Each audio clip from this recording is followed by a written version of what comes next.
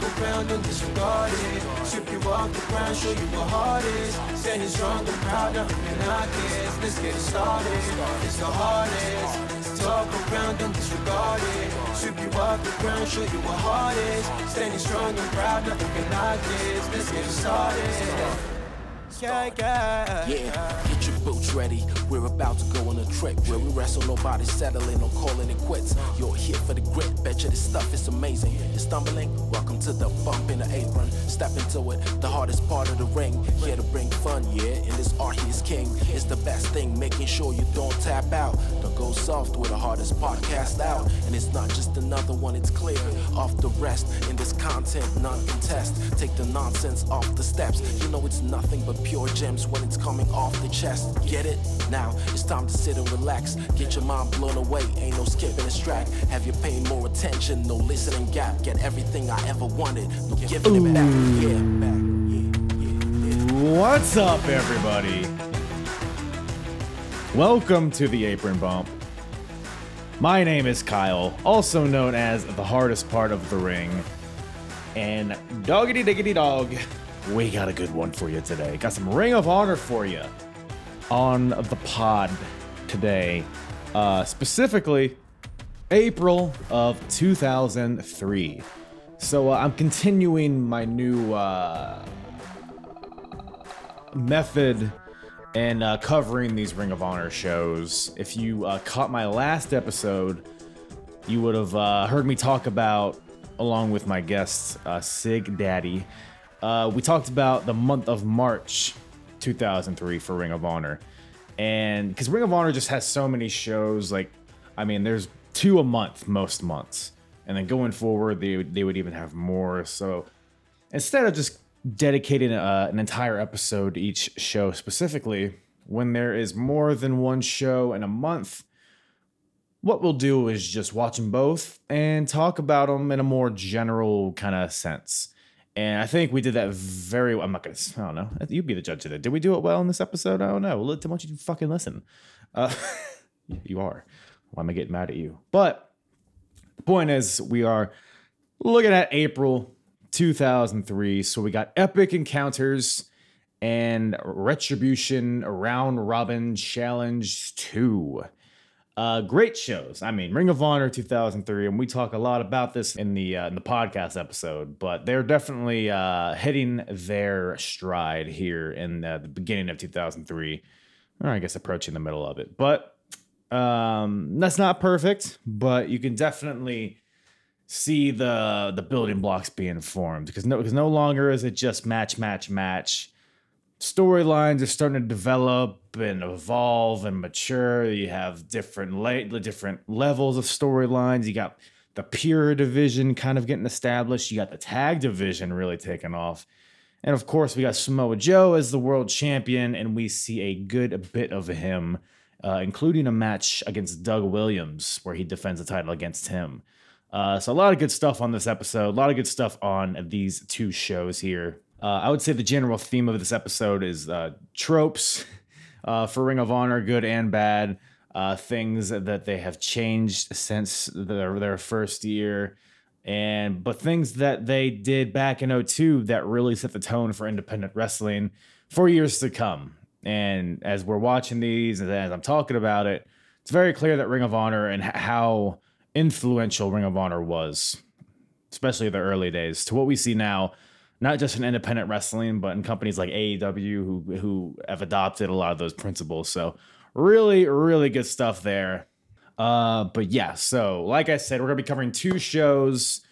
And I think if I remember, if I don't remember, come to my house and kick me in the balls. Like, if I remember, I will put both cards in the description of this podcast. But we got a lot of good stuff to talk about today. You know what? I had so much fun with Wrestling Should Be Fun last week when we covered Progress Chapter 20 that I just had to reach into that satchel again and or that bum bag, as they call it, for my guest today, Dom from the Wrestling Should Be Fun podcast. Check out the Wrestling Should Be Fun podcast wherever you listen to podcasts and follow them on all social medias. They are one of the best follows on social media, both Twitter and Instagram.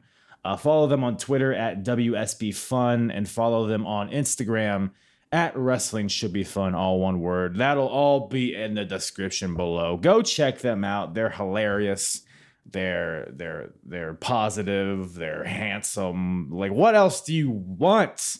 And check out apronbump.com, of course, for all my full episodes. If you enjoy these Ring of Honor episodes, maybe you're just popping in for the first time and you're like, gee whiz, Kyle, would love to hear your journey so far, as I know all of you are saying that right now. Go to apronbump.com, go to the episodes tab at the top. Why am I feel like I'm yelling. I'm so sorry. Fucking go to the episodes tab at the top, select ROH, and that'll bring you to all of the Ring of Honor episodes that I've done thus far. And I have covered every single show since their inception up until now, April of 2003. But let's get into it, baby. Ring of Honor, April 2003, Epic Encounters and Round Robin Challenge 2. With myself and Dom from the Wrestling Should Be Fun podcast. Phil, just who happened to listen to our show, just volunteered his time, and he makes it sound much better than when I was just messing about with it myself back in the day. Right. Yeah. I mean, the content's shit, but I mean, it sounds good. Fair enough. But yeah, Ring of Honor, April 2003. So since we last spoke, I think you messaged me one time. You were like, I think it was Expect the Unexpected. You said that was around the time you felt that Ring of Honor was starting to hit their stride. Well, what makes you say that? Like, what did you witness that kind of made you feel that way? Yeah, so, I guess like a little bit of context for me. I bought shows where I could on DVD, but the shipping to Australia was ridiculous. So I would download shows where I could here and there, right? But I got to a point where I was watching everything. I was just obsessed with it. And then I recently, like my friend James, who you have also met, he's part of our Wrestling Should Be Fun crew. He just went through a period where he just like fell out of love with wrestling for a while, and he just gave me all these Ring of Honor DVDs. So I was like, right, I'm gonna go back and watch all this stuff because it's not an Honor Club or anything. But so when I was talking to you, I was like, I started from the very start, and when I got to, it must have been what All-Star Extravaganza, did I say? What I can't remember which show you just mentioned. That was the one we covered. I think Expect the Unexpected was the show that, yeah, Expect the Unexpected. And I remember just thinking, like, this is getting more like what I remember. And like, I'm going to talk about a few things today because I like definitely can, like, in my mind, it continued the positive curve into 2003 for sure. Where you're at in your recaps now with Epic Encounter and Round Robin Challenge 2. But things that I'd noticed, obviously more recognizable faces.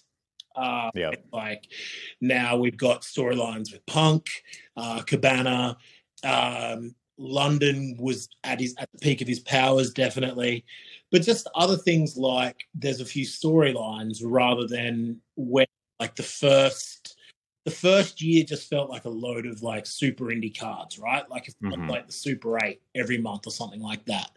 But as we started to get into 2003, there were like these ongoing storylines with the Prophecy, and like shows are named after those stories as well, which like I think is an interesting touch. Like just looking back now, like it seemed obvious at the time, but it really stands out to me now the way that the shows mirror what you're going to get. And I don't know if you know this, Carl, but a lot of the shows were just voted on the Ring of Honor forums on the message boards back in the day. The show titles, did you know that? I did not know that. Were you a part of that vote back in the day? And I don't think I ever came up with any, but like it wasn't even like votes. It would just be like, what do we think the show should be called this month? And people would be like, it definitely should just be called Joe vs. Punk 2. And like people are like, yeah, definitely. Or Revenge of the Prophecy or whatever it might be. At Our Best was one I remember being like, that's the best show in Ring of Honor history. Up to that point, we should call it At Our Best. And then there was one called Better Than Our Best because then people said, that's even better. You'll get to those eventually in your future viewing. You've got a lot of good stuff ahead of you, mate. No, yeah, I'm looking forward to it. Yeah, I mean, just like even superficial things like the production, you can see improvements here, like the Murphy Rec Center, which is where Epic Encounters took place. I didn't even recognize it because the lighting had completely changed. Like it was no longer just the static lighting of the gym. Now it was dark with a spotlight, and then the entrances had like the beams and the lasers and stuff. They got a little carried away with it in some entrances, and sometimes it was a little too dark, like in the entrances and stuff. But the aesthetic of it, how it appeared, amplified it for me. Like, because the Murphy Rec Center, man, I mean, like sometimes the energy of the crowd is good, but it just looks like a gym. And sometimes it's hard to look past that. But I feel like they're finally starting to, I don't know if it's a budget thing or what it is, but they're making strides in the production. I don't know if that's something that caught your eye or not. Hey, and you know what? I definitely caught my eye. I definitely like note of it as well. But I reckon it coincides with like Special K kind of being more a part of the show, because like you could tell they really wanted to like. Oh, I guess it was an Epic Encounter, and I'm going to do this all show. I'm going to get the two shows mixed up. I will too. Don't worry. But it must have been an Epic Encounter, and like Special K came out to what in my mind is a Special K music, and I've tried to find it loads of times, but it's like, you are a victim of hard style. Wah wah wah. Yeah. And I'm not a dance music guy at all, but clearly, but obviously, yeah. Thank you. Yeah. Let me go get my decks. But so they obviously made the whole thing go black, and the guy talking over the speaker, and I was like, oh, that's when I noticed. I was like, oh man, they've got the lights for the first time for Special K. Which makes so much more sense, and it just adds something to their aesthetic, definitely, as well as like people like Homicide, who has the cool the Kill Bill sequence at the start of his entrance. I don't know if he started using that yet, but he will. Right. It definitely really adds something. I'm surprised that, because obviously it's, you know, and Ring of Honor here, it still feels like there's that like almost like that flow on from the dying days of ECW. You know, you've got the Carnage crew, you've got Mikey Whipwreck hanging out with Special K.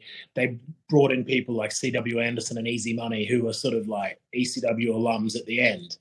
And I'm surprised they never just like shut the lights out and did like a Sabu entrance. You know, it wouldn't surprise me. That's kind of what CM Punk's entrance ended up being eventually, right? I remember like it would like go off and then on and then off. I guess maybe that was a common thing.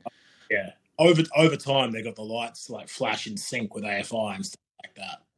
Right. Yeah. They're trying. Special K was definitely. I'm glad you brought that up, because that's like always a faction I've heard of, and from what I've seen before this, I'm like, I just don't see it, man. They're just like the backstage segments are awful. Like, oh, here's some needles and marijuanas. It's like, it's kind of corny. But then I saw this entrance with the music that you were just beautifully displayed from it for us.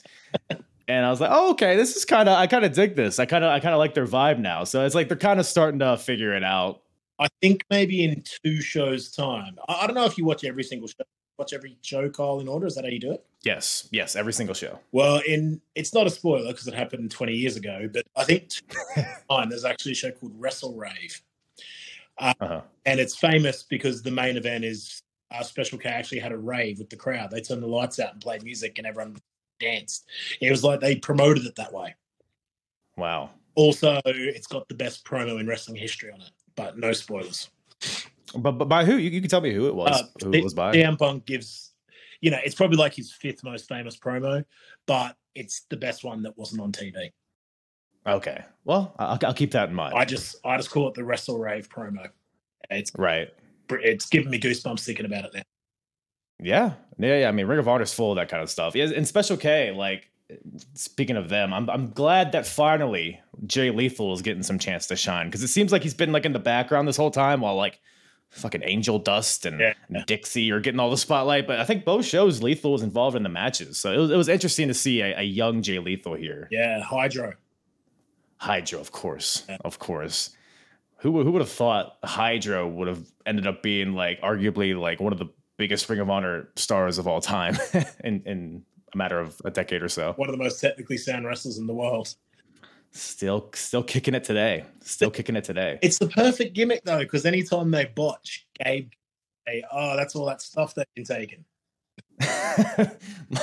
my biggest laugh in watching Ring of Honor, like this rewatch, I don't remember what card it was, but like it was like 8 Special K guys circling one guy, and they were all gonna drop kick this guy at one time, and then 7 of them hit it on time, and then one of them was like a second late, and it was just like, but to your point, it's, oh no, they're just all on so many drugs. Yeah. Everybody. Yeah. Special K. Yeah. And it's clear that no one in the wrestling company knows the name of any drug. Yeah, I think what was it? Yeah, Low Key. They gave Low Key an ecstasy pill or something. Oh yeah, I remember. And then he took it, and then music started playing throughout the arena, and he was like, "Oh, I'm so high on drugs right now." Yeah. Like, I think that was, I'm trying to remember when that was. I think I saw that recently as well. Yeah. Maybe when he wrestled Jody Fleisch or something like that. It might have been. I can't remember. It was around that time for sure. But yeah, to your point, this is a period in Ring of Honor where, like you said, it's not just matches, it's not just epic matches. They're establishing feuds and characters that'll be long term. Punk and Raven is a legendary feud that we're kind of in the middle of at this point. Even though Raven didn't appear on either of these shows, they did do things to forward that storyline here. What are your thoughts, I guess, in general on the whole storyline between Punk and Raven? Yeah. Well, I mean, it's iconic. Like, looking back 20 years later, you can see that this was something that allowed CM Punk to become the star that we know as, well, for the decade after this and even now. So, like, I just love that they gave Punk the chance to talk even when Raven wasn't there. Yes. But there's a couple of really interesting things I saw it, and we're jumping all over the place here, but like I kind of watching these two shows, and I mentioned it to you, like I noticed it as times when Ring of Honor tropes that I recognize as being a fan from back then start to appear. One of those big tropes is the way in which backstage promos, a wrestler would give their promo, which was clearly like the script, and they always do the thing where Gabe would yell "cut," and then they'd keep talking after. Mm-hmm. And like that's when I think you really start to see Punk shine. And there's a couple of wrestlers who really benefited from it in Ring of Honor, I think. Later on, guys like Alex Shelley, just to show their real personality. The talkers really, but yeah, Punk especially, and Carino obviously. Carino's the kayfabe bending promo. But yeah, I think this is when you just see Punk really show that. Not only is he can he be on a par with Raven and be the same way as a star, but actually he has probably better chops when he's talking than Raven does. I would definitely say so. Yeah. I loved maybe my favorite part of the whole two shows was they're doing a backstage interview and they're introducing Lucy, Daphne, and may she rest in peace. And Punk, he's like, all right, cut. And then he almost grabs his here, we might be heels, but we don't break the code of honor here. And I'm just like, this fucking guy's character, it's the only three-dimensional one.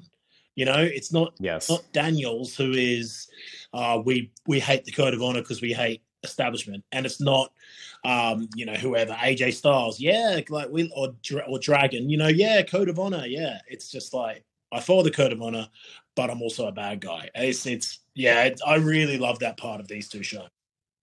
Yeah, it was very unique because, like you said, because especially the guys that didn't have the best promo skills, I don't know, like an AJ Styles or a Paul London. Paul London is a good promo, but sometimes they get to a thing where they're screaming at the camera, they're cutting a wrestling promo, and then that when they yell "cut," that kind of allows them to be like, oh, okay, now I'm a person, and it's that I'm a person kind of is where the characters really, the interesting characters start to flush out. And yeah, like you said, Punk was probably the best at that. I thought Daniels was pretty good at that too, even though he was a little bit more straightforward, whereas Punk had a little bit more layers to it, I think. But maybe my favorite line of the whole two shows was London to AJ. I'll see you at church on Sunday. Dude, Paul London. Let's talk about Paul London for a second. This guy, before this show, it felt like he was just a plucky underdog guy. Everybody loved Paul London. The Please Don't Die thing was really taken off with the ladder match with Michael Shane and his title matches with Xavier. He had a lot of momentum, but it seems I don't want to call it a heel turn. I guess you could, but he definitely had a cockier, swagger about him. And it all kind of plays into the storyline with AJ Styles, I guess, because before this show, Paul London and AJ were going to team together. They were going to go for the tag team titles and probably end up winning them. But Paul London, at the 2 shows ago, he had emergency sinus surgery or something along those lines. So he couldn't appear. So AJ had to find a new partner, which ended up being Amazing Red. And then they were teamed together and ended up winning the tag team championships. And they still have them at this point. But London is obviously very salty about it. And then it all plays into the round robin challenge matches and all that. But I love seeing Paul London start to kind of, you see the modern day Paul London a little bit. He's hilarious. He has very dry humor. He's kind of weird.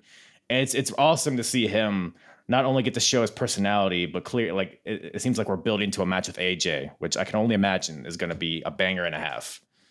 Yeah, for sure. It's just a simple but a great story. Like on the round robin challenge show, London did get to wrestle Amazing Red. And like, it's not just the round robin challenge. It's not just who's gonna, be one of the next to challenge Samoa Joe. It's this, this secondary story, the subtext of London versus Red. And I think London I watched this on like 1.5 speed, but he hit him with a Styles clash, and he put on AJ's top afterwards, and he tried to do the Styles taunt and all the types of things. Just little things that I wonder if, like, let's be honest, Ring of Honor, they're not always the most subtle with getting the story across. Like, right. And I'll talk about this a little bit later with some commentary stuff, but Gabe wants to make it very obvious what the story is. Whereas this one just felt a bit more like Paul London, doing his own thing a bit. He's like, how can I tell this story? And it felt a little bit more subtle, and maybe that's why it appealed to me as like one of the better stories across the 2 shows. Yeah. Yeah. Like you said, he had the AJ shirt. He had like tights made to replicate AJ, like, which was just going AJ that he just gave him for the promo as well. Right. Makes it all the more better. Yeah, it was great.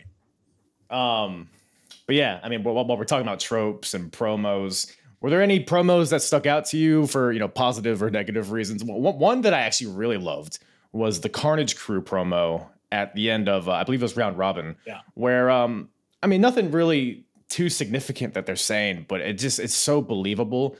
Their characters, because they're rooted in, they hate their wives, they hate their kids, so they're basically here to take out all that frustration on everybody.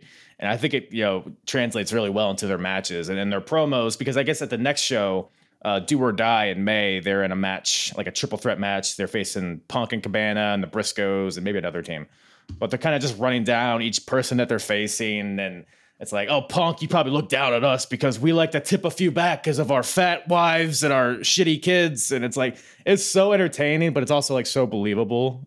The Carnage Crew definitely stuck out to me as promo guys. And then they go, and then it's like Special K, and they're like, you look down and you got your rich parents that fund your drug lifestyle. We're the ones fixing your plumbing. Like stuff like, it really was. That was a good promo. I'll tell you what I noticed. The other thing about the Carnage Crew, they had this thing going with the Ring Crew, and there was also the one promo where it was. So I'm not. I don't know if I mentioned this last time or whatever, but there's a tag team that's just being introduced called the Outcast Killers. Yes. And they're on the Ring Crew as well. And one of them says something to DeVito, and is like something about his wife or something like that. And he fucking slapped the shit out of him. Yes. And it was like the most believable thing. I'm like, and he's like, don't you ever talk about me going home again. And I was like, fuck, I could see that at like wrestling training or wrestling school. Like, you don't veteran on your first day, you idiot. Like, I like it. It's not that he's talking about his wife. It's that he's talking about him going home to his wife. Yeah. That's the real tragedy. Yeah, because they make fun of their wives a lot. But it's like, yeah, but you don't include me in that. Yeah, he just drills him on the ear. Brutal. Yeah. God. So yeah, Carnage Crew had a good couple of shows for guys that are, they're entertaining in what they do. I loved I didn't think I was going to love it, but their match with the Texas Wrestling Academy, I thought was entertaining as hell. Yeah. Did that one stick out to you at all? Yeah, it's a lot bloodier than what I thought it was going to be. And I guess like the Texas side of things is sort of carried a bit by Hernandez, right? Hot Stuff Hernandez? Yeah, of course. Yeah.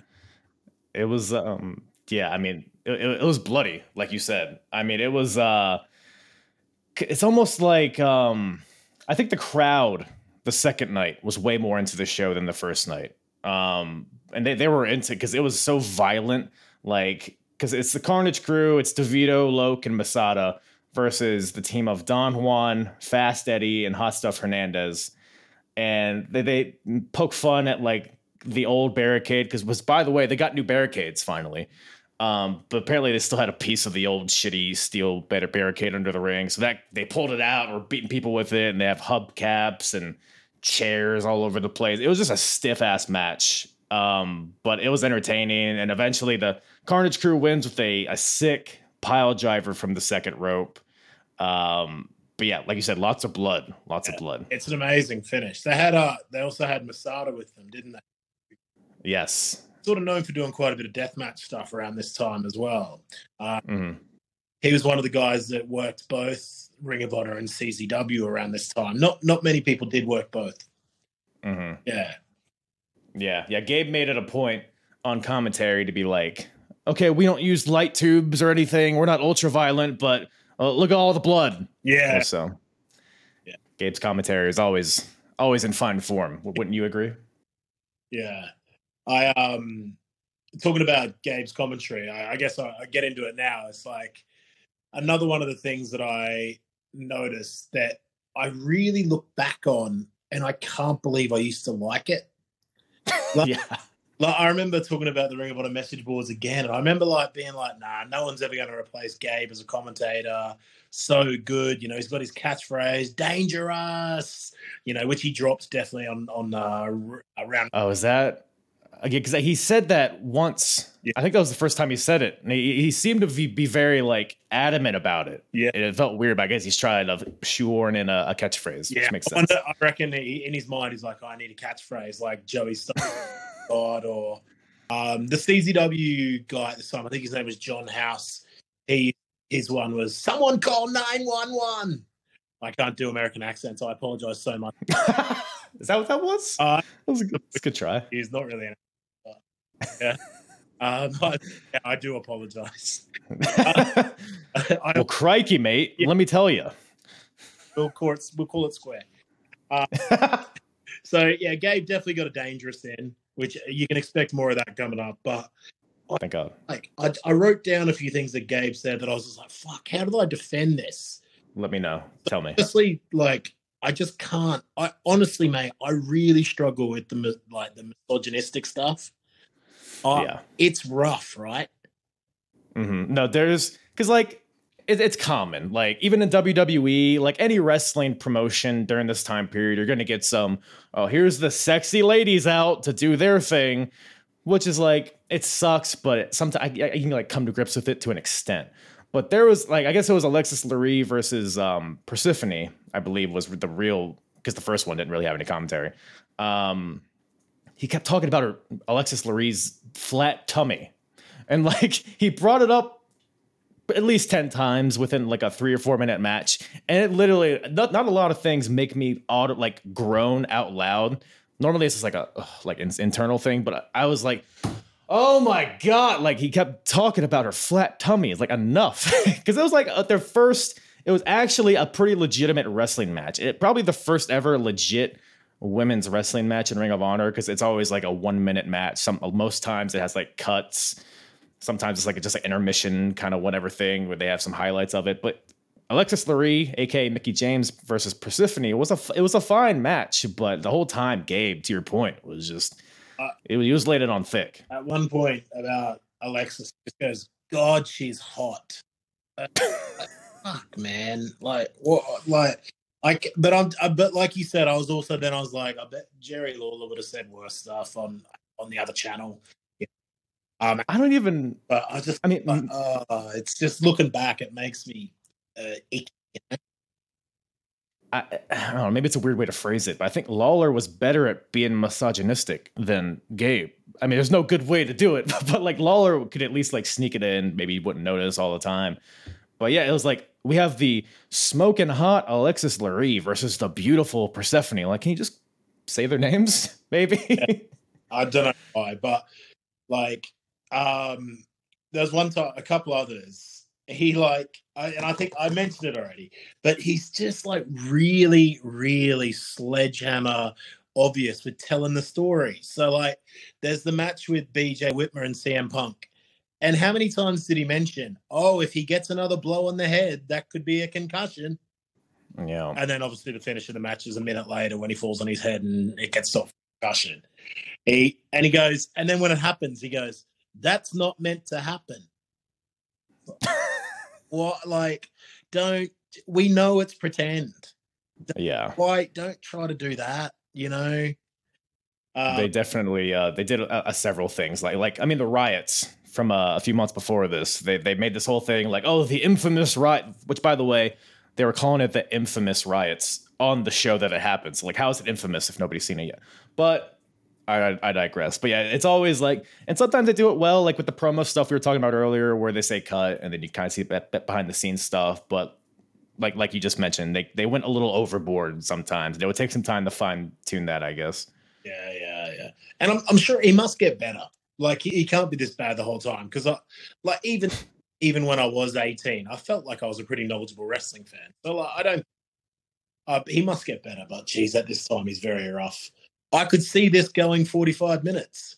Cool. Why you like just like? But he says that about every match, though. It's not even just like the title matches or like the dream matches. It'll be like fucking Chad Collier versus Matt Stryker, and it's like, oh, I think we're about to have a match of the year candidate on our hands here. It might go 60 minutes. When in reality, all they've done is a few wrist locks and a couple transition wrestling moves. It's like, all right, chill out. I've already bought the DVD, mate. Why? Not anymore, you know? Which, by the way, if you wanted to play a drinking game during these shows, take a drink every time he says match of the year candidate on commentary. You'd be wasted. Yeah. Torched. But, I mean, it's good to laugh at, like, 20 years later. I mean, they're doing their best, and it doesn't detract from anything, you know? Like, I still really enjoyed them, you know? And for me, it's like, it's in a way, it's nostalgic. Like, oh, yeah, Gabe, good man. He's trying. You know what? Because he's functionally a good commentator because he's tying all the storylines together. He's letting you know the stakes, which, you know, fair play to him. Like, you need that. But like you said, he batters you over the head with, oh man, this match, we got keeping the code of honor into account. You know, this guy, he respects the code of honor, but this guy, it's a grudge match. It's a grudge match, so there's no code of honor. It's a blood feud. Like, he's just slamming all these phrases in there and trying to cater to the hardcore fan too much. But I mean, Gabe, he doesn't commentate forever. I mean, how long does he stay on commentary? He must do a couple of years. Like, he must. It's actually, and he also goes, because at the moment he's using Chris Lovey. Yes, right. And then the thing where, I can't remember what it is, but they do a thing where it's like, okay, everyone knows who I am. Any more fake names? This is Jimmy Bauer. So he changed his name to another fake name. Like, perfect. Yeah. Maybe he'll be better under that name. Yeah, and he probably is. I think he might be. Yeah. Couldn't be worse. Yeah, but when they get to like Prazak and Lenny Leonard, that's probably officially the best sort of commentary team. But what you've got to look forward to is, for a while, they do what PWG does, and they just have like a revolving door of like wrestlers that aren't in the match that's on commentator. Mm-hmm. So it'll be like Gabe and Punk, or like Gabe and Cabana. Like that's really good stuff. Yeah. I mean, I will say, Gabe and who's the other guy? Rob Morrow. Yeah. It's an upgrade from Gabe and Steve Corino. Yeah. I mean, those first few shows are exhausting to listen to. What? Like when Corino says this is the best match I've ever seen, like, fuck me. The first match. Yeah. I think it was what, Briscoe and Red or something. Yeah. It was like, oh man, this is the best match of all time. Yeah. Like, is it? Yeah, calm down. But tell you what, Corino gets mentioned 100 times on these shows as well, right? Everyone hates him. It's like he's in 3 months. Yeah, I mean, because there's the feud. So it's the group, because it's Steve Corino's group. It's him, Homicide, Michael Shane, C.W. Anderson. It's Joe, not Homicide. Homicide's got his own group. Oh, that's right. You see, that it's confusing me though, because there's like 3 different groups, and then there's like intertwining like conflicts between all of them. Yeah. It's like, and then Homicide like takes out Carino's boys. Now it's really just Homicide and Carino, but the rest of the group's still fighting the Prophecy. The Prophecy's kind of fighting Joe, and then they're fighting Carino as well. So there's a lot going on there. But Joe wants Daniels, and then Daniels wants Carino. Then Daniels is in storyline shagging Carino's sister. Like there's a lot going on. There's a lot going on. Yeah. But there is some cool stuff out of it, Mm-hmm. Yeah, I mean, speaking of that feud and the Prophecy, how about Dan Moth, huh? Joining the Prophecy. What'd you think of that move? I remembered it. I remembered it coming, but it's good. Talking about like he cut a decent promo, didn't he? When he like it was almost like when he at the end of Epic Encounter, and he's saying to Monster Mac, he's like, "Well, we got one more dance in us, or whatever he said. I'm not going out a loser." And you can just see almost why they split him up. I'm like, oh fuck! Like I feel sorry for Monster Mac when he had to talk. Like Marth, like just left him for dead. So I can see why Marth, has been put with the Prophecy. It does make sense. And there's some storylines that come out of it. They're already hinting towards the Second City Saints, which is one of the great feuds in Ring of Honor history, the Prophecy versus Saints. So yeah, that'll be upcoming. So for sure. So Moth, is off on his own. I mean, he's still a member of a faction, but I don't know. Do you think the Hit Squad had more to give as a tag team? Because they kicked off Ring of Honor. They were the first two people you ever saw. They were in the first match, which I don't know if it was even an official match, but they were the first people you saw like come through the curtain. But ever since then, they kind of just been like in the middle, kind of, and that's kind of the main thing with Mac. He's like, with you, Mac, with Moff, he's like, with you, Mac, I've just been stuck in the mid card, and which is kind of true though. But do you think the Hit Squad had more potential as a team? Yeah, I guess so. But then I think about it, I'm like, well, what else would they have done? Like, because there was the whole story with because the first tag champs were Daniels and Donovan Morgan, right? Right. And yep. After that, they pretty much lost it to our second champs who we've got now, like AJ and Red. I mean, I guess the only thing that you could argue is if, the Hit Squad should have been mowing teams down every show and winning the belts. But I don't really know what else they would have done unless tag teams were build, if they were the Road Warriors or something and build on top. But in my mind, I don't know how you feel about spoilers for like later shows. Yeah, I mean, I know a lot of stuff that happens, so you feel free to drop some if you need to. Well, in my mind, the main tag team that Muff is in Ring of Honor is not with Monster Mac. Right. He goes into a tag team in the Prophecy, and that's his main tag team. Really? Okay. Yeah. So when the Saints versus the Prophecy is Muff and his partner, who is not currently a member of the Prophecy. So yeah, okay, I'll leave it there, man. So but you are right though. The Hit Squad, like visually, they're impressive. There was they had the match against the Backseats, who, like at this time was sort of they were almost like the Young Bucks before the Young Bucks. Like they were like the indie tag team of this era. They were so good, more established than the Briscoes, more established. Than the Hit Squad probably. They worked all over the place, but the story of the match was just like the Hit Squad just absolutely drilled them for about 10 minutes, and then the Backseats hit the T gimmick to win, right? And then that's where the miscommunication happens. But right, I quite enjoyed the story of that match, knowing where the story was going, like to watch more closely and be like, oh, okay, I get it. Like Muff feels like he's doing all the heavy lifting, and then Monster Mac makes a mistake, and Muff's just finally half of it, of like taking the loss because of one mistake from the other guy. Yeah. Was it Mac? Because basically, so the Backseat Boys versus the Hit Squad at Epic Encounters. So, like you said, the Hit Squad, they're kind of just battering the Backseat Boys for the first few minutes. And then I think it's Moff. He goes for a burning hammer onto Trent Acid, and Trent lands on his feet. And then I think it's is it Mac that goes for a lariat but then hits Moff, or is it the other way around?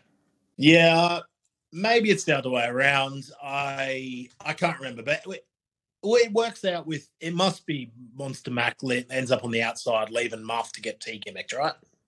Yeah, I think Moff hits Mac, sending Mac to the outside, and then Moff gets hit with the T gimmick. Yeah. So the Backseat Boys get the win over to Hit Squad, and then Moff just storms off. Like, he doesn't attack Mac or anything. It's not like an explicitly said thing. Moff is just pissed off and storms off, and then basically ends up joining the Prophecy. And Daniels basically announces him as a member of the Prophecy.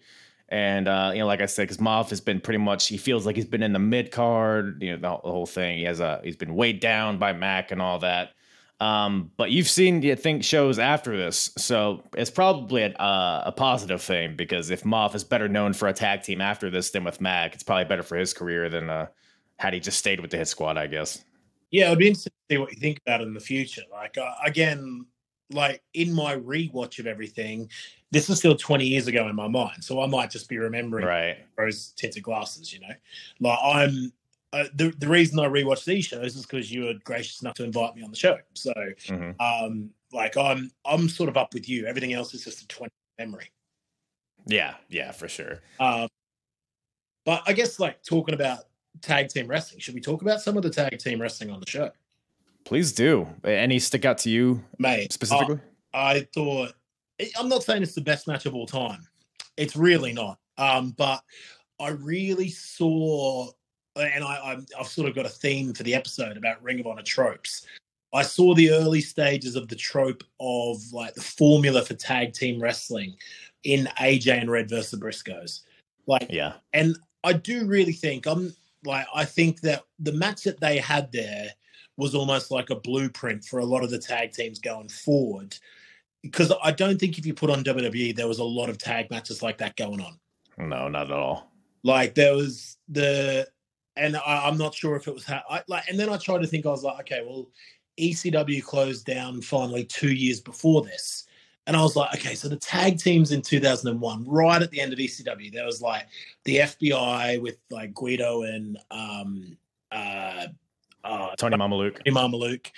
And then there was like, and then you had, I guess, like Chetty and Nova and people like that. And I think also like Christian York and Joey Matthews and stuff like that. But even they, I don't think, did this type of match with AJ and Red and the Briscoes, where you had like all four people in the ring a lot. And just like loads of stuff where there's like a guy who has an individual finisher and his partner would set it up for him. Like, AJ swings Red around for the code Red. Or like, there was a spot where AJ has Mark or Jay, I can't remember, up in the rack. Maybe it's Mark. Red double stomps off his back and then hits the downward spiral that used to off like Mark's torso, and then AJ hits the rack bomb.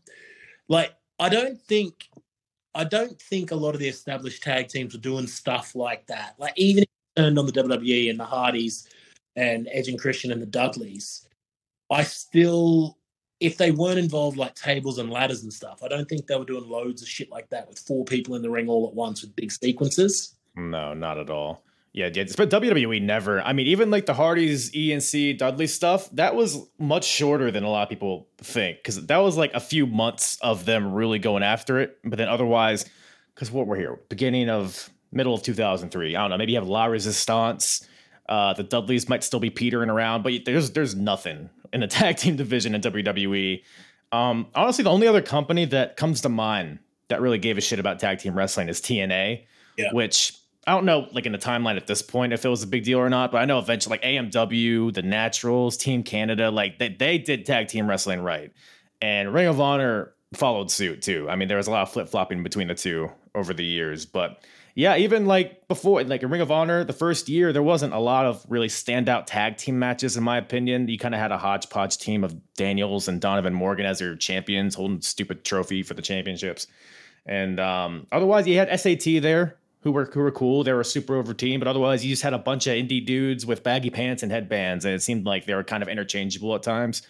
But yeah, AJ and Red, I don't know if they teamed a lot before this, to my knowledge, they were kind of just thrown together, but their chemistry was great. And then obviously you have the Briscoes, who, I mean, they're just starting off here as a tag team, and they're already one of the best in the world. So it was just like a recipe for success for sure. Yeah, I'm like, it really stood out to me. Like, just the way they did it. Like, AJ's hot tag as well was like, he didn't just come in and throw punches and clotheslines. Like, right. His hot tag was like him hitting these like stupid, like, I'm trying to remember what he used to call these moves. I'm sure there's one called like the Superman. There's one called like, he had all these crazy names for these moves that he invented. Like it's like a what does he do? Like a German suplex rolls through, and then he does like a face buster and stuff like that. Like, yeah, that's what he did off his hot tag. Like, no one was doing that in tag wrestling at the time, I'm sure. You know, I just and the stereo dive, AJ does the tope and Red goes over the top with the Con Hero. Yeah. Just, yeah. And then the Briscoes, they'll do like the double face wash, and the timing's perfect. Like little things like that. They did, and they timed. I noticed that too. That was sick. Yeah. And so they actually, the show at Epic Encounter is a rematch from the previous show, I believe, Night of Champions. Yeah. Their Night of Champions match I might put above this one, but this one was still really great. I mean, their Night of Champions tag match might be my favorite ROH match up to this point. Like, it was so good. So they had a high bar to set, but yeah, a really good match between those guys. AJ and Red get the win, and so the finish kind of plays off of their first match, where I'm trying to remember. I think Red Rana's Mark off the top rope, and then AJ catches them into a power bomb, and they tried to do that again here, but Mark countered it, and then the Briscoes end up hitting like a double power bomb or something. Yeah. But ultimately, so AJ is on the floor. Mark goes for a plancha to the outside, but AJ catches him into a Styles Clash, hits it on the floor. And then Red hits the Red Explosion, which is basically a reverse Styles Clash, which looks very dangerous, but and then hits the Red Star Press for the win. So yeah, I mean, maybe you could argue this is the best match of the month from these guys. Yeah, there's definitely a conversation for it. 100%. Yeah, really, really good. Yeah, for sure. And and just going into the tropes from Ring of Honor, the crowd. I think the crowd is a big kind of theme of these two shows, because I kind of mentioned it before. I think Epic Encounter, for whatever reason, the energy wasn't there for a lot of the show, whereas Round Robin Challenge, I think they're a lot more into it. Do you agree, or do you remember at all? Yeah, the only thing that I noticed, like that, and that may be true, but the only thing I noticed was, I wonder, you've been watching the shows a bit more close than me recently. Can you remember many dueling chants like what happened in the actual Epic Encounter match with Dragon and London? Like, because I wondered if, like, the way that Gabe reacted on commentary, he said, and I'm sure he made this joke a few times over the years, but are we at a European football match? Right. And I was just like, I wonder if this was kind of, in my mind, Ring of Honor is responsible for dueling chants. Yeah. But I wonder if this was the first time. I don't know. Do you remember many dueling chants before this? Yeah, I'm trying to think. I'm trying to think of like even older wrestling from other promotions. Do I remember hearing that at all? Like WWE, WCW, ECW. I don't really remember dueling chants like that. I mean, nowadays it's very common. But yeah, Ring of Honor, I mean, maybe they are the birth of it, because London and Danielson, both fan favorites. And like you said, Gabe's like, it just seems so foreign to him. So it's like, man, this is just, it's like he never heard it before. So I think you might be right there. Maybe Ring of Honor kind of established that into the wrestling zeitgeist, I guess. Yeah. But the crowd at Round Robin Challenge, they were hot. Like, I even like the scramble, and the crowd went fucking mental for everything. Scramble. Yeah. Yeah. But like, speaking of Ring of Honor tropes, the scramble as well. But yeah. Yeah, they're like leaning into it now. They're like, okay, we're just doing fancy moves. Yeah. Just watch it, okay? Like, they're kind of leaning, which is good. The thing was, no one else was doing that. You know, it was quite unique. Yeah. TNA got onto it quick, but yeah, very, very lucha inspired. But yeah, to your point, in America, no one's really doing that. But talking about that scramble at Round Robin Challenge, I think I know why the crowd was so hot for it. because Corey Graves was a part of the match. Yeah. Fucking Sterling James Keenan. Yeah. There's his luscious blonde locks. I mean, there's 20 guys in the match, so he only had so much time to shine. But he's out there diving over the ropes, throwing dragon suplexes all over the place. But what'd you think of a young Corey Graves here in Ring of Honor? Did they say anything about? In my mind, I have this memory that Sterling James Keenan, he was also straight edge, and but now Corey Graves' character is that he's like a fucking alcoholic. So right. I don't know if he just had like all, scene kids, like except for CM Punk. Like I wonder if he was like straight edge for a month or something. But in my they didn't mention that on the commentary, I don't think. But I wonder if it's going to come up because in my mind he was one of the straight edge wrestlers. It's him, Punk, and this guy called Josh Prohibition, who also maybe worked like a match or so in Ring of Honor. But yeah, but I always.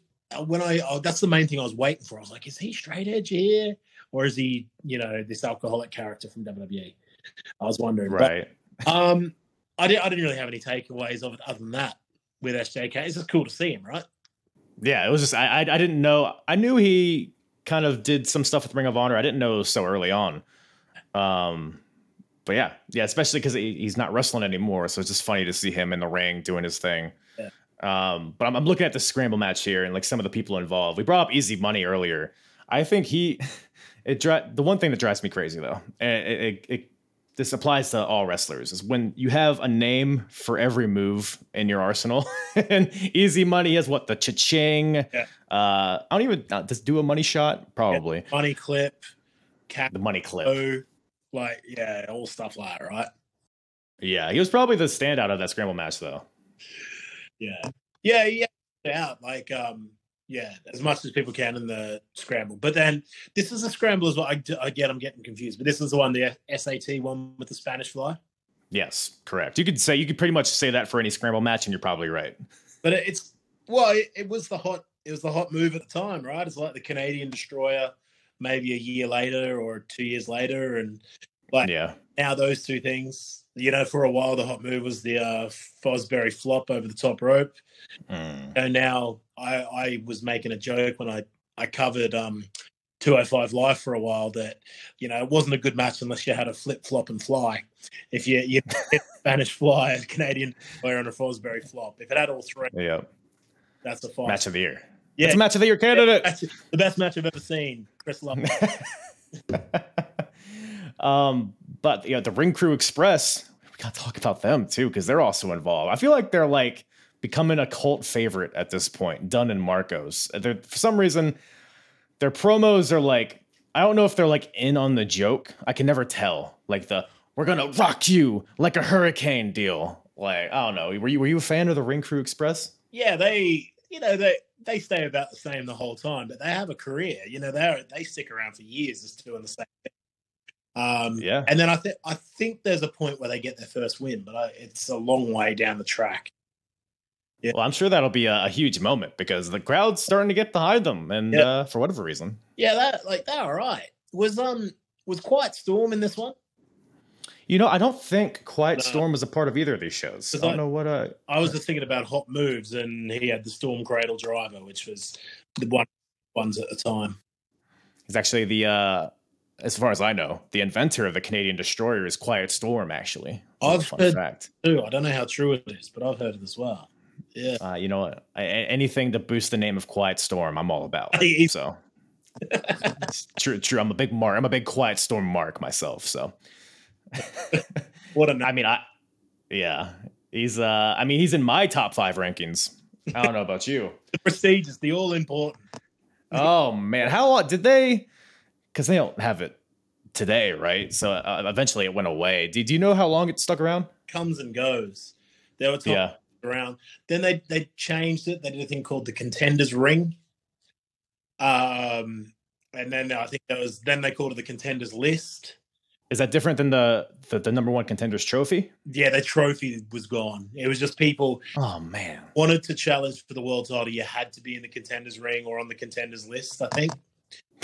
You look, I like, every wrestling company has tried to do it, right? Like even AEW tries to do it now with rankings and like wins and losses and stuff.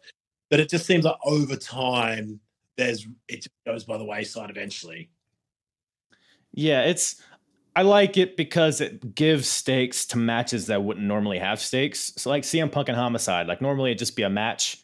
Yeah. But here it's like, oh, whoever wins this is going to be number one contender. And there's a few like, oh, these guys are both like, or neither of them are in the top 5, but whoever wins this might be in the top 5. So it's like, okay, it gives a bit of, now I care about this match a little bit, but it made sense where like, I like the idea of the trophy where Williams cashed it in. So then we have a match between Punk and Homicide to see who wins the show. That's kind of cool, It's sort of almost like a bit of a Money in the Bank type of thing. Mm-hmm. But that talking about like matches of the month, right? That Punk Homicide match has to get something. Yeah, that was it's either the 2 out of 3 falls or Punk and Homicide. Punk and Homicide is definitely a match that I wouldn't have guessed would have been my favorite match of the month, but it's definitely up there. Yeah. So at the end of this year, 2003, I remember this really well because I took years to get on board with Homicide. Mm-hmm. I just didn't get it. I think because like I have always been drawn to like more wrestlers who can also promo. So, my Ring of Honor guys were always Punk and Dragon, like above anybody else. And then, Generation Next came in. I really liked them because Alex Shelley was on the microphone, stuff like that. And I remember at the end of 2003, they released a DVD that was called, it's just called Homicide 2003 MVP. And it just had his match from every month of 2003.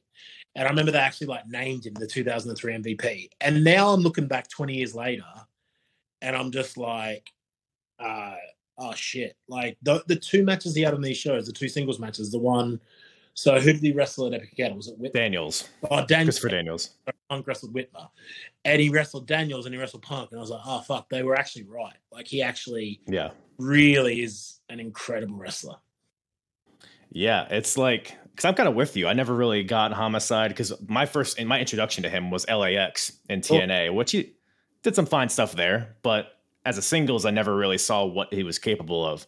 And even, when I started my rewatch of Ring of Honor from the beginning, like he comes out here in the jumpsuit and the goofy mask and the rubber chicken. He's teaming with Boogaloo. It's like, okay, he's just another guy, it feels like. But then he kind of transitions into the singles guy, and it's like, okay, they're trying something with him. He has a match with Joe. We might have even covered that. I don't remember, but it was towards the end of 2002. And it was a fine match, but it wasn't anything to write home about. But this here, I think Punk and Homicide at Round Robin was the first match of Homicides where I watched. I was like, oh, okay, I get why this guy ended up winning the title, why he ended up being one of the main guys in Ring of Honor. And like even Punk, like him and Punk, I wouldn't describe it like a smooth match. It was very clunky at times, but that almost the way that it was clunky kind of made it feel real. And I think Ring of Honor was very good at that. I don't know whether it was on purpose or not, but mate, 20 years later and Punk is still a bit like that, right? Yeah, he's never been an athletic guy. Never been, and you wouldn't say like he's completely smooth. He's not. It's not like watching Osprey or Phoenix or something, like right? Yeah. There are times in matches where you're like, oh, Punk looks a step off there, and it's part of who he is, and it's part of like it does make it look a bit more real in a way, maybe sometimes. But yeah, I thought probably that was the best match across. It's hard to say no to the Dragon Paul London, but yeah. I would say maybe per minute, I probably like Punk and Homicide better. Yeah. It just that makes any sense. Right? Punk hit this ridiculous Shining Wizard in the match, and I was like, fuck, I forgot he used to do that, and it's so good. Yeah, he hit it like flush and then followed it up with a suicide dive. Like the transitions throughout the match were so good. Yeah. And that's again what I'm saying about like Ring of Honor just had more and more and more matches like that, over 2 years. There's less of the just seeming like weird indie supercard stuff and more the story match. It's important, but also we've got established wrestlers who are really, really good. And like Joe comes into his own. Dragon turns more like an adult. Like he, you look at him, he's like, oh, you're an adult man now. You're not just a kid anymore. He gets rid of the bowl cut eventually, right? Correct. Grows a bit. Hopefully. Yeah, I mean, and we thought, with Punk and Raven, because Raven wasn't here, but you had Raven like kind of proxies for him. So like the first night, you had Trinity out there doing the pose in the corner and then trying to get into the mind of Punk. And then the second night, you had do you know who the second person was from Round Robin that was dressed like Raven? No, I don't. No, I didn't. Because I was sort of fast forwarding a little bit here, and I was like, I remember this. I don't know who it was. Yeah, I mean, I couldn't catch who it was either. But basically, the whole thing is Raven's, he's sending people on behalf to try to get in Punk's mind. And but ultimately, doesn't really matter. But Punk and Homicide, yeah, like we said, just a great match. You have like the first bit of the match is like submission battles, which is like they're trying to establish that Homicide isn't just a street thug, like he can wrestle, and it's really translating well in this match, I think. They do fight on the outside a bit. Julius Smokes is there as well with Homicide. He's there's one point where Punk belly to bellies Homicide on the floor, and Homicide's like trying to get up, he can't get up, and then Julius just stands over him, goes blah blah blah, and it's like that's like like giving him the energy to get up. It's like, okay, I guess. So it's like casting the spell on him. 20 years later, that's one guy. Yeah, Julius Smokes. He's not for me. Yeah, I mean, he seems a bit much. He's just he's so what? He's so loud. Oh yeah. That's the my blood, my flesh, my flesh. I was like, shut up, asshole. Well, he's from the riots, so you can't tame a guy who riots, right? Incredible character, like it really is. Great character. Yeah. And like fair play to him for having a job all throughout Homicides. Like he's there the whole time from now on, so get used to him. Yeah. But he's not for me. He wasn't my guy. Yeah. Well, not everybody can, I suppose. But yeah, towards the ending stretch of this match, so Punk gets the Pepsi plunge, which I think might be the first time he's brought it out in a Ring of Honor, maybe the second time. But only gets a 2 count. Amazingly, because I'm watching this match because it's for the #1 contendership trophy, and going into this, I knew Joe wins, he retains the title. So I'm like, and thinking on my mind, like, because I know Punk and Joe had their legendary matches. They had 3 matches, right? That's the one. I'm thinking in my head. Yeah, I'm like, when did they have them? Because I didn't think it was this early, but I was kind of hoping it was, because I was like, oh man, are we getting Punk and Joe next? But ultimately, so we got like. Punk hits a hammerlock DDT for 2. Homicide hits like a scoop tombstone for 2. But ultimately, Homicide locks in this crazy like Indian deathlock STF for the tap out win. So Homicide gets the win. It's funny because the main event of the show is Samoa Joe versus Doug Williams for the title. But Homicide just gets right in the camera and he's like, Samoa Joe, you better watch your back. Like he's spoiling the main event. I was like, whatever. Yeah. But anything else on that match?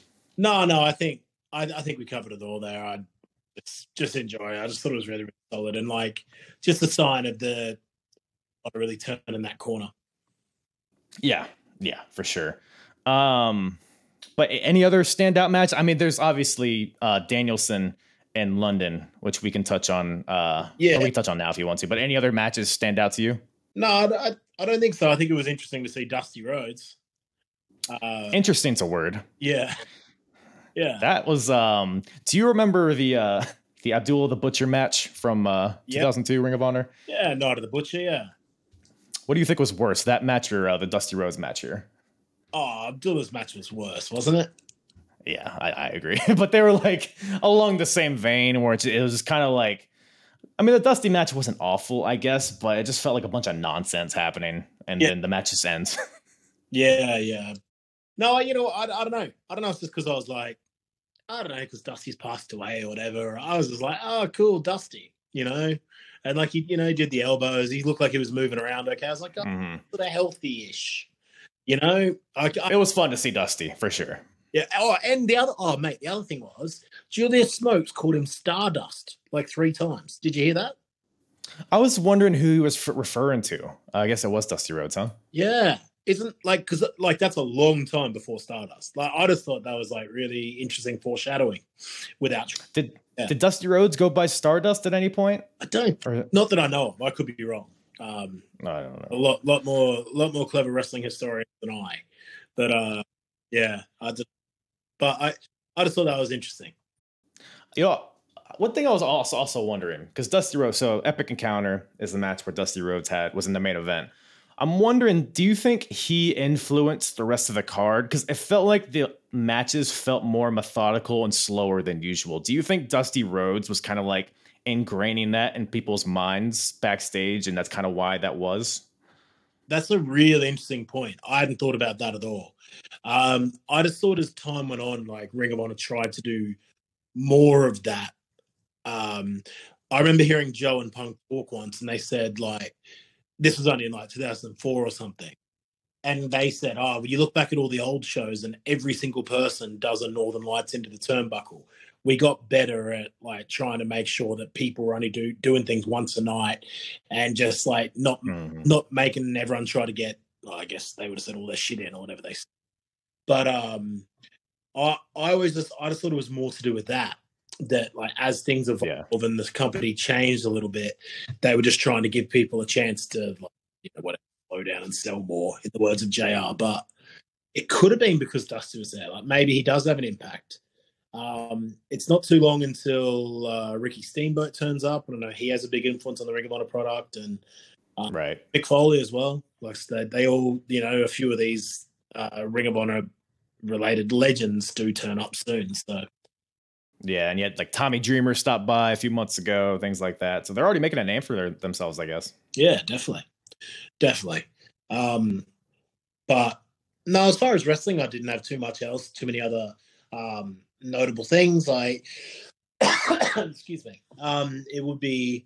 It seems silly to go back and mention the fact that Reckless Youth was on one of the cards now, and hit what was a Sister Abigail. I thought that was interesting. Yeah. But he was in the scramble match, right? Yeah. And like Gabe was really pushing him hard, but I don't think he ever really comes back. Yeah. I'm not too familiar with Reckless Youth personally. It's the first I've seen of him. He's one of those names that you always hear, right? Mm-hmm. But you don't know. It's like the Misfits as a band or something. So everyone loved the Misfits, but I've never seen him anywhere. Was he known? Because sometimes they like kind of try to bring, like they brought in Guido into Ring of Honor and they really portrayed him as like a technical wrestler. Was Reckless Youth one of those guys who had like a different style before Ring of Honor and then came into Ring of Honor and tried to be more technical? But Gabe said that. Gabe said he was like sort of known before as like a high flyer, but I think high flyer in the way that Reckless Youth was around the same time as like 1, 2, 3 Kid as a high flyer. So it's nothing compared to what like the Ring of Honor guys were doing. I think I'm pretty sure that Reckless Youth was of the class of like Sean Waltman and Jerry Lynn.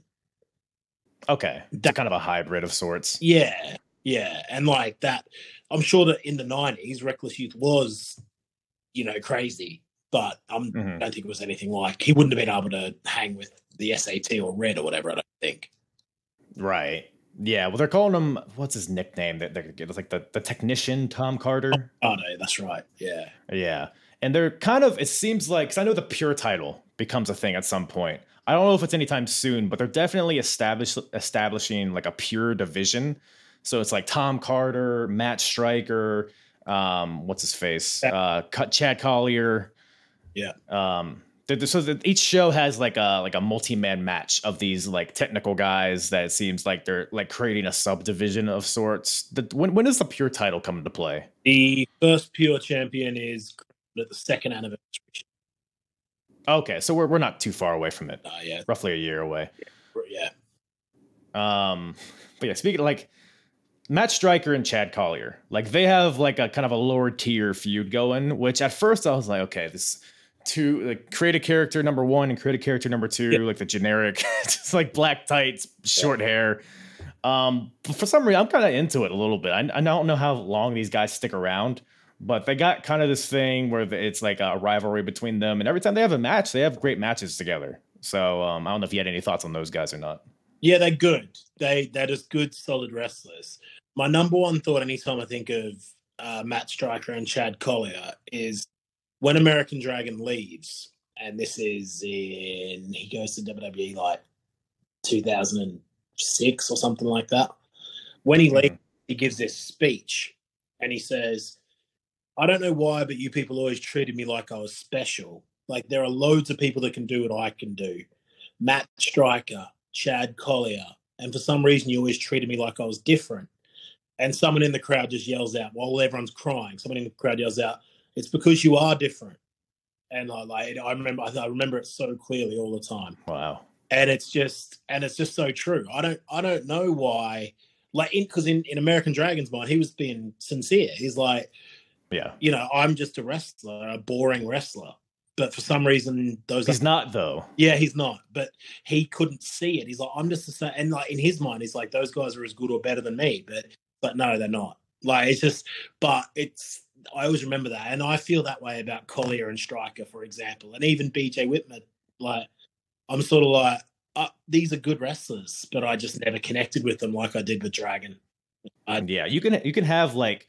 Because a lot of people think charisma and mic skills are interchangeable, and I don't think that's the case. Because, you know, Bryan Danielson, I mean, he's good on the mic, especially nowadays. Yeah. But maybe back then he wasn't the best. But he had this charisma about him. Like, he would walk around the ring, his facials, like the intent that he had behind everything, his intensity, like that came through the screen. And I think that's why people gravitated to him. And not maybe, you know, Collier and Striker, like you said, they're good. But for like, they had a promo. I think it's on a round robin challenge where Gary Michael Capetta, he's interviewing Matt Striker, and he's like, "Well, Matt, yeah, you're in this scramble match later. What do you think it's gonna take to win?" And then Matt's like, he just starts talking, and something in my mind just shuts off when he starts talking. Like, agree. He's not a bad talker, really. I mean, he's not the best. But it's just boring, and like it's a lot of words with not a lot of value behind them. And then Chad Collier comes in, he's like, "Oh, look at Matt Striker running your sloppy mouth with your unibrow." And it's like, okay, this is like, it's bad, but it's also like kind of funny. But I just never cared who won or lost. Right? Yeah. But you got the top 5 rankings. Yeah, Dominic. Yeah. Sure. Yeah. But but yeah, it is what it is. But anything else we didn't cover here? The round robin matches, though. I mean, those were, I think, because the first round robin challenge, what it was, Daniels, and Low Key, I think. I don't know how much of you remember about the initial one, but do you lean towards a certain one as being better? Overall, I like the guys in the second one, but the thing I liked about this, which isn't like over their whole careers, definitely Low Key and Danielson I like more than AJ and Red. But but I just at this time London and Red, I know I just said AJ, but it's still, this point still stands. I just think what I liked about them was the length of the matches. They felt shorter, and I wouldn't be able to go back and tell. Like, maybe the first ones were only short as well, but all 3 of the matches felt quite watchable. It wasn't like, oh, I'm tired of these guys now. Right. And I always kind of felt at the time like sometimes Daniel's matches go a bit long. I agree. Whereas I thought with London and Red in these matches, I thought that they were just nice, watchable matches at an okay length. Yeah, they weren't trying to be like the Epic Encounter. Right. Yeah, they got rid of the fluff in the round robin matches. Yeah. And it kind of plays because each guy wrestles 2 matches. So why would you have this long drawn out match if you gotta save yourself? So they were all kind of sprints of matches. But the first one, Daniels versus Amazing Red. This is the match where I noticed that the crowd energy for the second show just seemed they were really into this match. You got Amazing Red busting out a 619 and a West Coast pop. Daniels hits a BME for 2. Red hits a code red, probably in one of the slickest transitions into a code red I've ever seen, because he doesn't like jump over the guy like you traditionally see. He like comes from the side and like flips into it. So clean, but only gets a 2 count. Then Amazing Red goes to the top, but Daniels kicks the ref into the ropes, to knock Red off, and then hits the last rights, which is a crossroads basically, for the win. So Daniels gets the win in the first match. You know what? It was weird. Yeah, I'll tell you what else was weird to me was I always felt like the last rights was his secondary finisher behind the Angel's Wings. Mm-hmm. But at this time, it was almost the other way around. Yeah, he would eventually kind of phase it out, I think, the last rights. Yeah, and like Angel's Wings and the best moonsault ever always stayed. But yeah, in my mind, last rights was always the secondary one, the one that people kicked out of. But it's almost like the opposite here. Yeah. No, I wonder why. I mean, I guess that, you want to limit your amount of finishers maybe to make them feel special. I don't know. Yeah, maybe it was the TNA thing. I don't know. I'm not sure. Yeah. In TNA, I think he definitely used the last rights more, or the Angel Swings more than the last rights. But the second round robin match, you have the Amazing Red versus Paul London, which I think they had a match before this, but it was like a gauntlet. It was like a part of a gauntlet, so it wasn't like a full match. But this one, you had like a proper match between these two. And we kind of talked about how, because Amazing Red and Paul London, they're basically fighting for AJ Styles' love, I guess, at this point. Because Red is his partner and London was going to be his partner. It's a whole thing. And this is the part because Paul London, you don't often see him as the bigger guy in a wrestling match. So it's fun to see him kind of busting out all these power moves. Like he does like these double underhook suplexes and German suplexes. And he kind of just has this cocky presence about him, which we talked about that earlier, how he's kind of establishing that part of his character here. Red hits a top rope, Code Red for a 2 count, amazingly. Really burying the Code Red on these shows. Yeah, really. But London hits the Styles Clash onto Amazing Red for the win. So sending a message to AJ as he beats Amazing Red. Great shit there. And then the third match, you have Daniels versus Paul London. If I can find it here. And then you have all like the mind games in the beginning. They're kind of like stalling for time a little bit.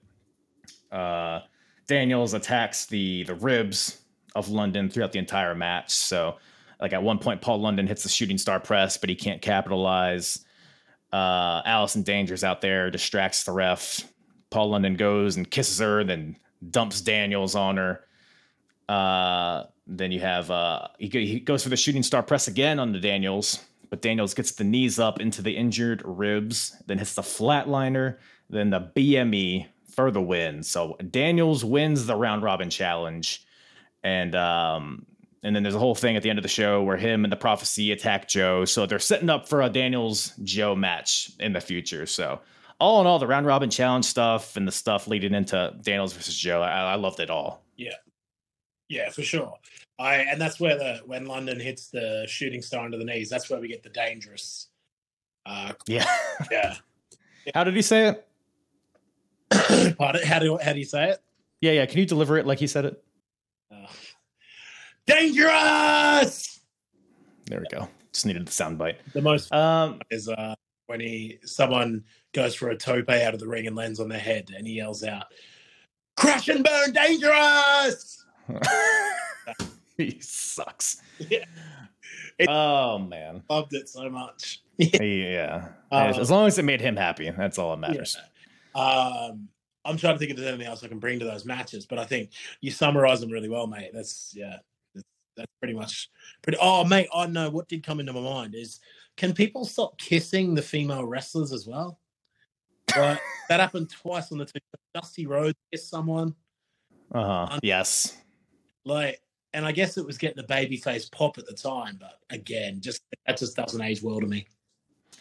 Is it better to kiss a woman and push her off the apron than it is to punch her in the face? Yeah, I suppose.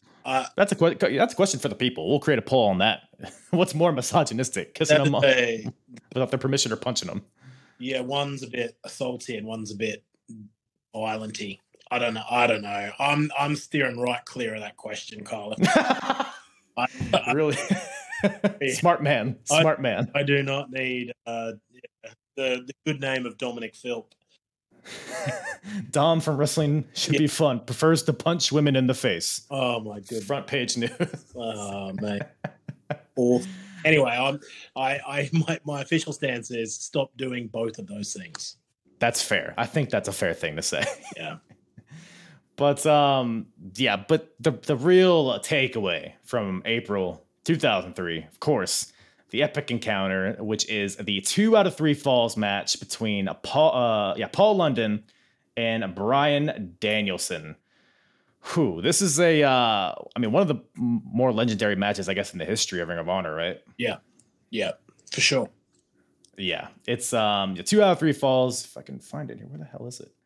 But yeah, it's more like a fight than I thought it would be. It wasn't very spotty at all. It wasn't like your traditional Paul London match. It was very much like a brutal like strike fest at a lot of points. Yeah. The right from the first bell, the lockup. Yeah.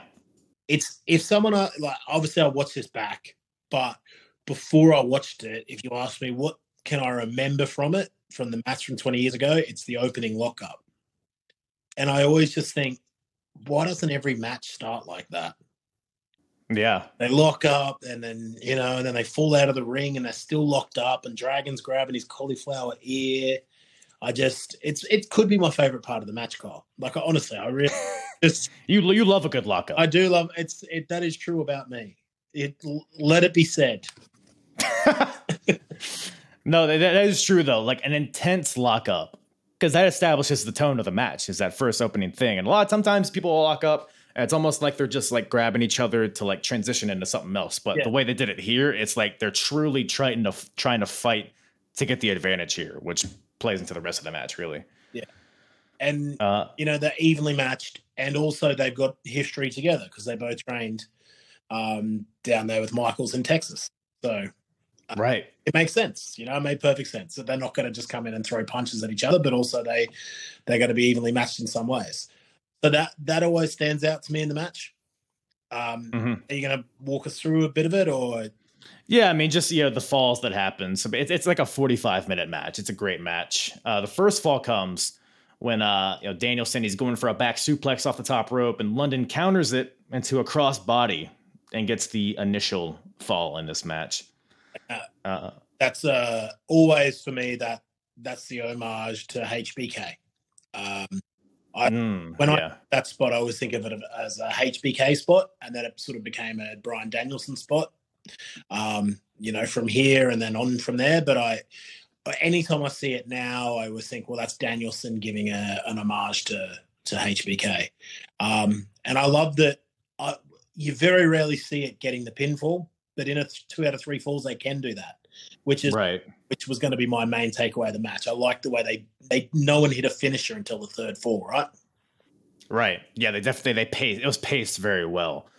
But then Bryan, he kind of starts fighting back. He starts attacking the ribs and the legs of Paul London, and eventually makes Paul London tap with a single leg crab, like almost like a lion tamery, because he like put the knee on London's head, and it looked sick.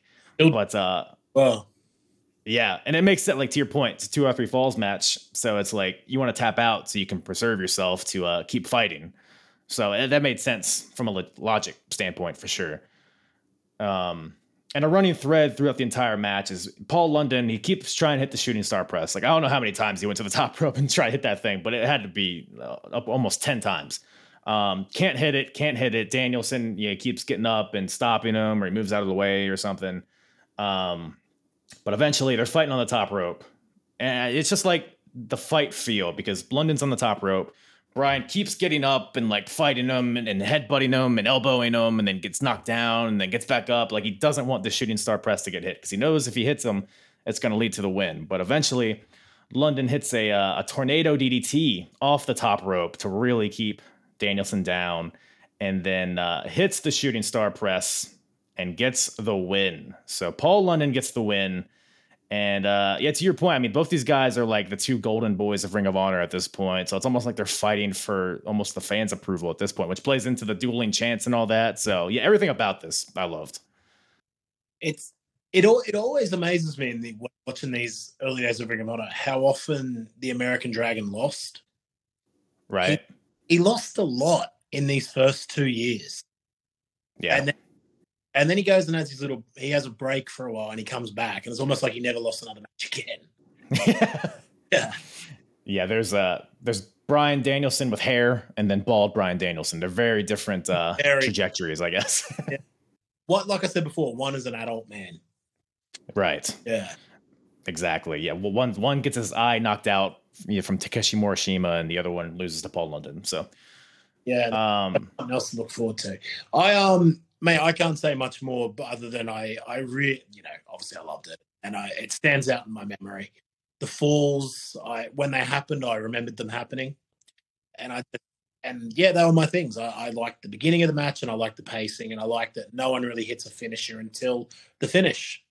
You can go 45 minutes without having to hit 6 F5s, Right. Yeah. But also it's not just full of rest holds and stalling for time. It's stiff action all throughout. Whereas so I guess it's 2004, the end of 2004, when Bryan Danielson and Austin Aries wrestle at a show called Testing the Limit, they have their 2 out of 3 falls match, and it does feel more rest holdy, but it goes an hour and a half or something. It's great. Yeah. Yes. It can't really hit every time. I know might have been Final Battle 2002. It was like Steve Corino, Samoa Joe, Homicide, and somebody else. But that one felt like just felt like an hour of wrestling, just for the sake of wrestling. So yeah, it doesn't always hit, but when it hits, it hits. And I think So as soon as the match was finished, I fast forwarded. But I have a memory. Did the fans chant "Match of the Year" at the end? They might have. I know Gabe definitely was driving that home. Yeah, but that goes without saying. In my mind, I have a memory that the fans might have chanted that, and that was like the first time they ever did that too. I think. Yeah. Again, Ring of Honor establishing the tropes that would follow wrestling for years to come. So, real trailblazers there. Yeah. But anything else among these two shows? I mean, do you pick one show or the other as being the stronger of the two? I think I like the Epic Encounter show more. Really? Yeah, I think I like the Epic Encounter, and then I think I really quite enjoyed the Punk stuff on that show. I don't know, maybe, but then the other show had Punk and Homicide, but I think maybe London Dragon just edges it for me. And obviously, I mean, that alone. Obviously, the tag, the tag was the other main thing on the Epic Encounter. Right. And then, Iceberg and David. Hold on. I just need to list the people that were in this main event here. So the main event of Epic Encounter was a 12-man I Quit bunkhouse match. So we got Becky Bayless, Dusty Rhodes, Homicide, Iceberg, and Julia Smokes versus Louis Ramos, the Barroom Brawler, C.W. Anderson, Jack Victory, David Young, Guillotine Legrand, and Simply Luscious. There's a lot going on there. We could do a whole podcast on this match, but Forks come into play. David Young's there for whatever reason. I know him from TNA. It was weird to see him there. Yeah. He must have some connection from NWA Wildside. I think they were. So there was a few segments throughout that show where David Young, and I think it was Iceberg, maybe, they were like fighting on the street. They were fighting in the hallways, and they were just fighting throughout the entire show. And I guess they had like a rivalry in NWA Wildside. I can't say that I've seen it, and I can't say that I've really motivated to go back and watch it. But I had one point during the show where I was sort of like, and I say this with love because I'm very, very large gentleman, the husky gentleman. But I was sort of like, fuck, why are Homicide's friends all so fat? Like three guys that are like my size. And and anytime I see it, I'm like, man, maybe it's not too late for me to go and make my run Ring of Honor title. Hey man, you have my support. I'll buy your t-shirt. Thanks. Yeah. It only comes in 5XL. Well, I can't wait for the match between you and Jack Victory. Yeah. That'll be I'll steal a show in any arena. Yeah. But no, I mean, it's very forgettable. But I get the main payoff is, like we said, Dusty, I thought, but it just got Homicide over more, didn't it? So. Yeah, I think Epic Encounter had higher highs and lower lows, whereas Round Robin felt more consistently. Like Punk and Homicide was great. All the round robin matches were great. Samoa Joe versus Doug Williams, we didn't really touch on that, but I thought that match was awesome as well. Because Samoa Joe had a match with Hot Stuff Hernandez, a non-title match in Epic Encounters. Yeah, and then he defends the title in like a 4-way straight after. It was like, I guess so. Yeah, he phrased it weird. It's like, I'm gonna be in this 5-way now, or 4-way. But if anybody pins me, I'll give them my title. And it's like, okay, is this a title match or is this not a title match? But because it's funny, because like him and Hernandez had a match, and it wasn't a very good match. Like the crowd wasn't into it. At least, I mean, it was fine. It felt fine, but the crowd wasn't into it. Samoa Joe even gets on the mic. He's like, I don't think the crowd is satisfied with my performance in that last match, even though he beats him. So he's like, oh, I'm gonna be in this next match, and then he wins the next match, and then it's the whole thing. But yeah. A little weird sequence of events there, but both good shows. I think, like to your point, this is a period where Ring of Honor is finding their stride. It's figuring out like they have the feuds going that are really would be legendary in the grand scheme of things, and we're up and coming. We're getting away from Christopher Street Connection and all that kind of stuff. Or hopefully, I don't know. Do they come back? I don't think so. No. Okay. Yeah. Well. They were fun shows. And I mean, wrestling should be fun. But speaking of which, thank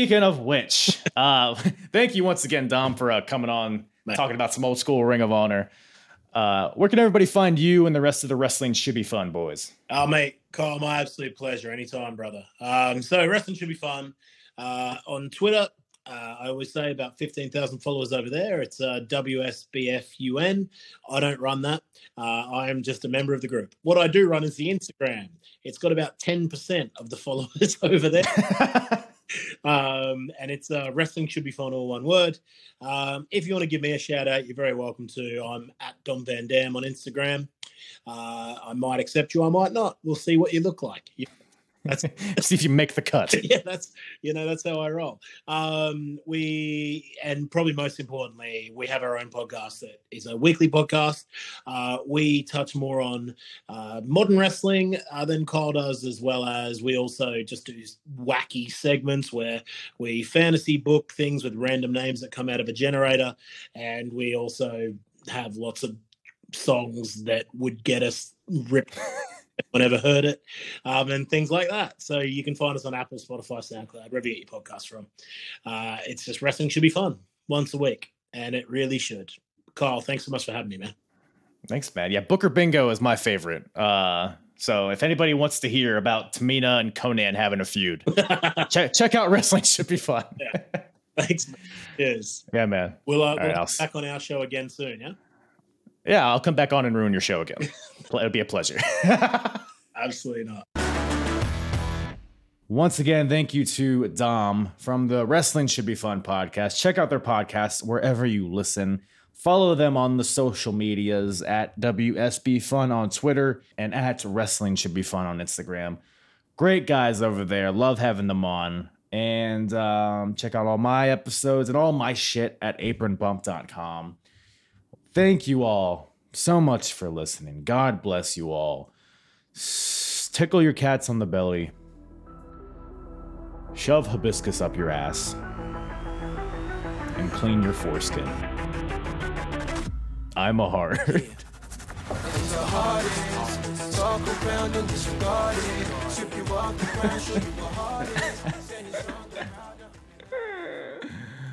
Oh, shit on my dick.